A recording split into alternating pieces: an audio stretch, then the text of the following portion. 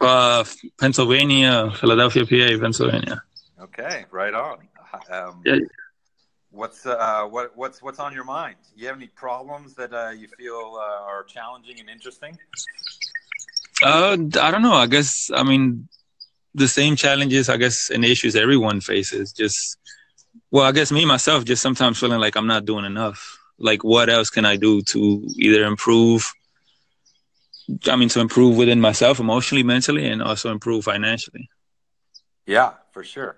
I find that interesting how everybody is like, "Oh, I'm so busy all the time, and I got to be doing more, and I'm so busy." And I actually sort of go the other direction. I've been meditating a lot and doing absolutely nothing, and stilling my mind a little bit, and that's helping me with the anxiety around feeling like I'm not doing enough or not being enough. Mhm. So I guess maybe I should meditate because I mean I was doing other things to alleviate those thoughts. I mean to reduce those thoughts, but I mean they really weren't reducing the thoughts at all.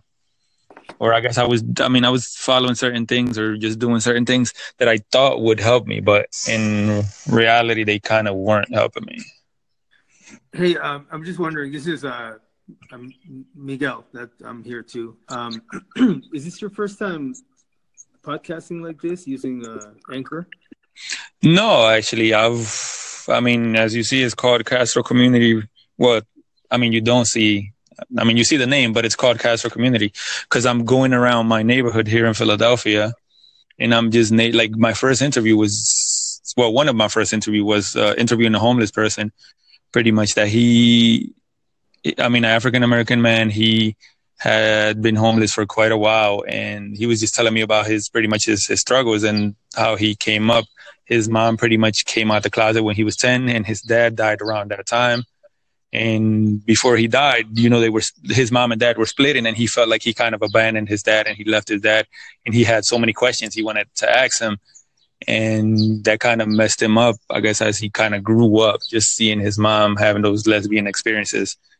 And right now, currently, I mean, he's still homeless. He's still under a bridge, and he's hearing voices. And I asked him, "Hey, what can help you? Like, what could we do?" And he just replied by saying that he wasn't sure because he doesn't think he could, keep a job because he's hearing so many voices and he has so many issues and he hasn't dealt with that yet. But again, that was one of my first episodes. But I mean, the whole point of my podcast is to talk to people, business, specifically Spanish and African American individuals within the Philadelphia area, whether it be professional or non-professional, which I have another interview on here with a pretty much a teenager, I would say that was, as I was interviewing him, he was literally hustling and selling the drugs to, let's say, the people that I first started to interview.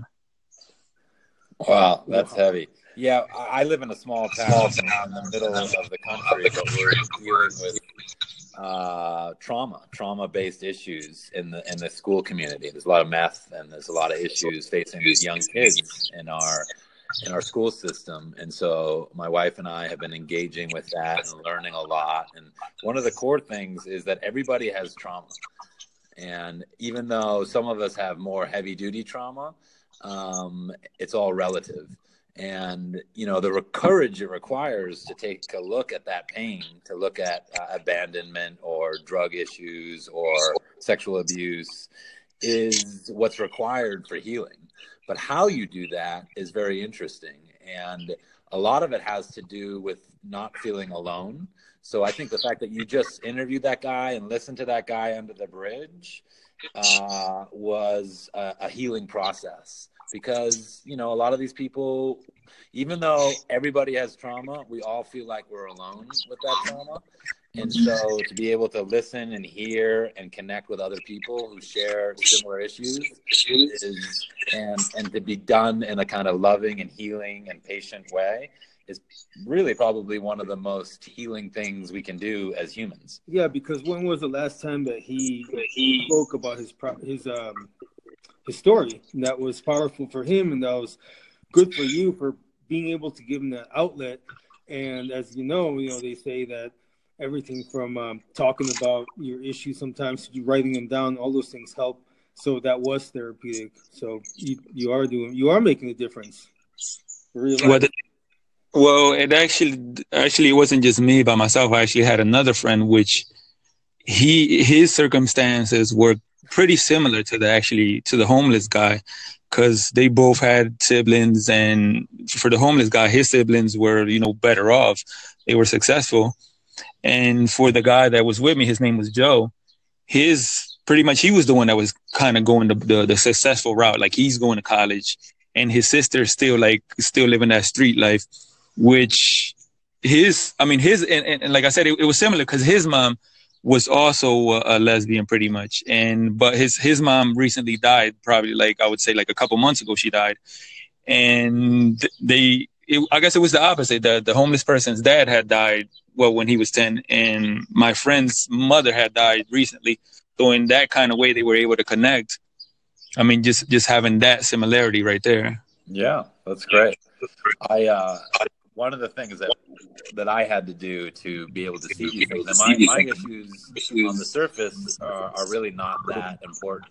They're really not that great. I grew up, fairly privileged in a pretty nice home, but my mother left me with my godmother for 6 months when I was 7 years old, and even though it wasn't a bad situation. I had to be able to look at that clearly, and in the process, just recognize where my mother was at, recognize that there's forgiveness that needed to take place. Otherwise, I would be carrying something around that ultimately was a flavor of, what do you call it? Not neglect, but abandonment. And okay. And truth be told, I grew up in a very loving situation, but that doesn't mean that wasn't influencing my life and my wife in particular. Like the way that I was constantly trying to get attention from my wife and women, and getting myself into situations that I didn't want to be in.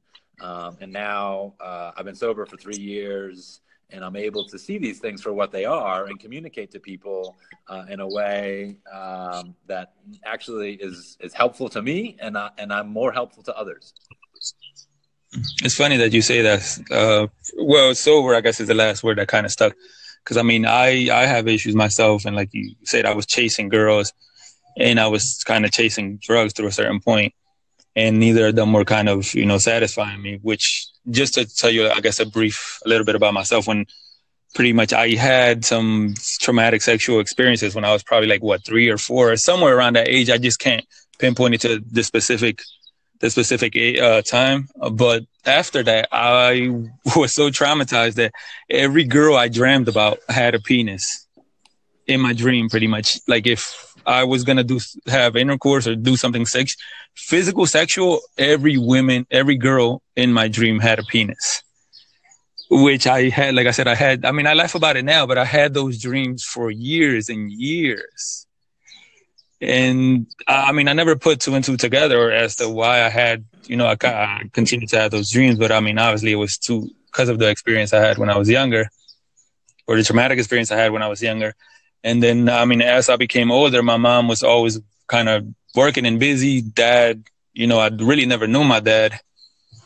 And I guess that's where that feeling of loneliness came from. Just pretty much having that and other issues that happened through the years as well, man. But yeah, thanks, I guess, to kind of this anchor, I would say, I've been self-medicating, I guess, through these conversations with other people. So can you think of the time when you what was going on in your life around the time when you stopped having those dreams? I'm just trying to see if you can get at where things changed and where you started to see things clearly, or maybe not, or maybe if you can find a moment in time when those went away. Actually, I don't know. I'm not even sure, to be honest with you. I just knew I had those dreams for years and years. And thankfully, I haven't, I haven't had any of those type of dreams. And I don't know. I really don't remember when they stop happening. I just remember it just happened all the time. Yeah, at some point you dealt with something and something, corrected inside so that you stopped having them. But for a while you carried that around because that's real trauma, for sure. Me personally, I'm surprised. I didn't. I had to live for a year with them. My mother left me back in Peru, and I had to live with an alcoholic grandfather. And I can't even go into the details of those stories, but they were bad. I saw a lot of horrible stuff, man. The guy was just violent when he come home. But we laugh about it now, but I'm pretty sure tons of people are still either going through that or it's happening worldwide. I guess I don't know. Yeah, there's a for our listeners out there, there's a thing called the ACE exam, which is called the Adverse Conditions Exam, and it's it was actually a scientific study put up by Kaiser Permanente, asking essentially the 10 toughest questions you could ask anybody. Did you have divorce in your family? Did you have sexual abuse? Was there alcoholism? Was there incarceration? Anything that might have caused trauma in your youth. And what they found was incredible. How many people scored a 4 and above, which means they answered yes to one of those 10 questions. Wow. So what that study reveals is that we are not alone, and that everybody is dealing with versions of trauma, and that frankly our superpower is inside our trauma. If we can get and heal ourselves in relationship to that, then we then have the capacity to heal others in that same way. So I guess I call upon all of us to be very courageous about these dark parts inside of us, so that we can go into it, we can deal with it, and this is part of the hero's journey. If you remember Luke Skywalker, when he went inside the cave with Yoda to face his fears. Yeah. This is what he had to do in order to come out a Jedi. And, it's like that. Yeah, but I guess.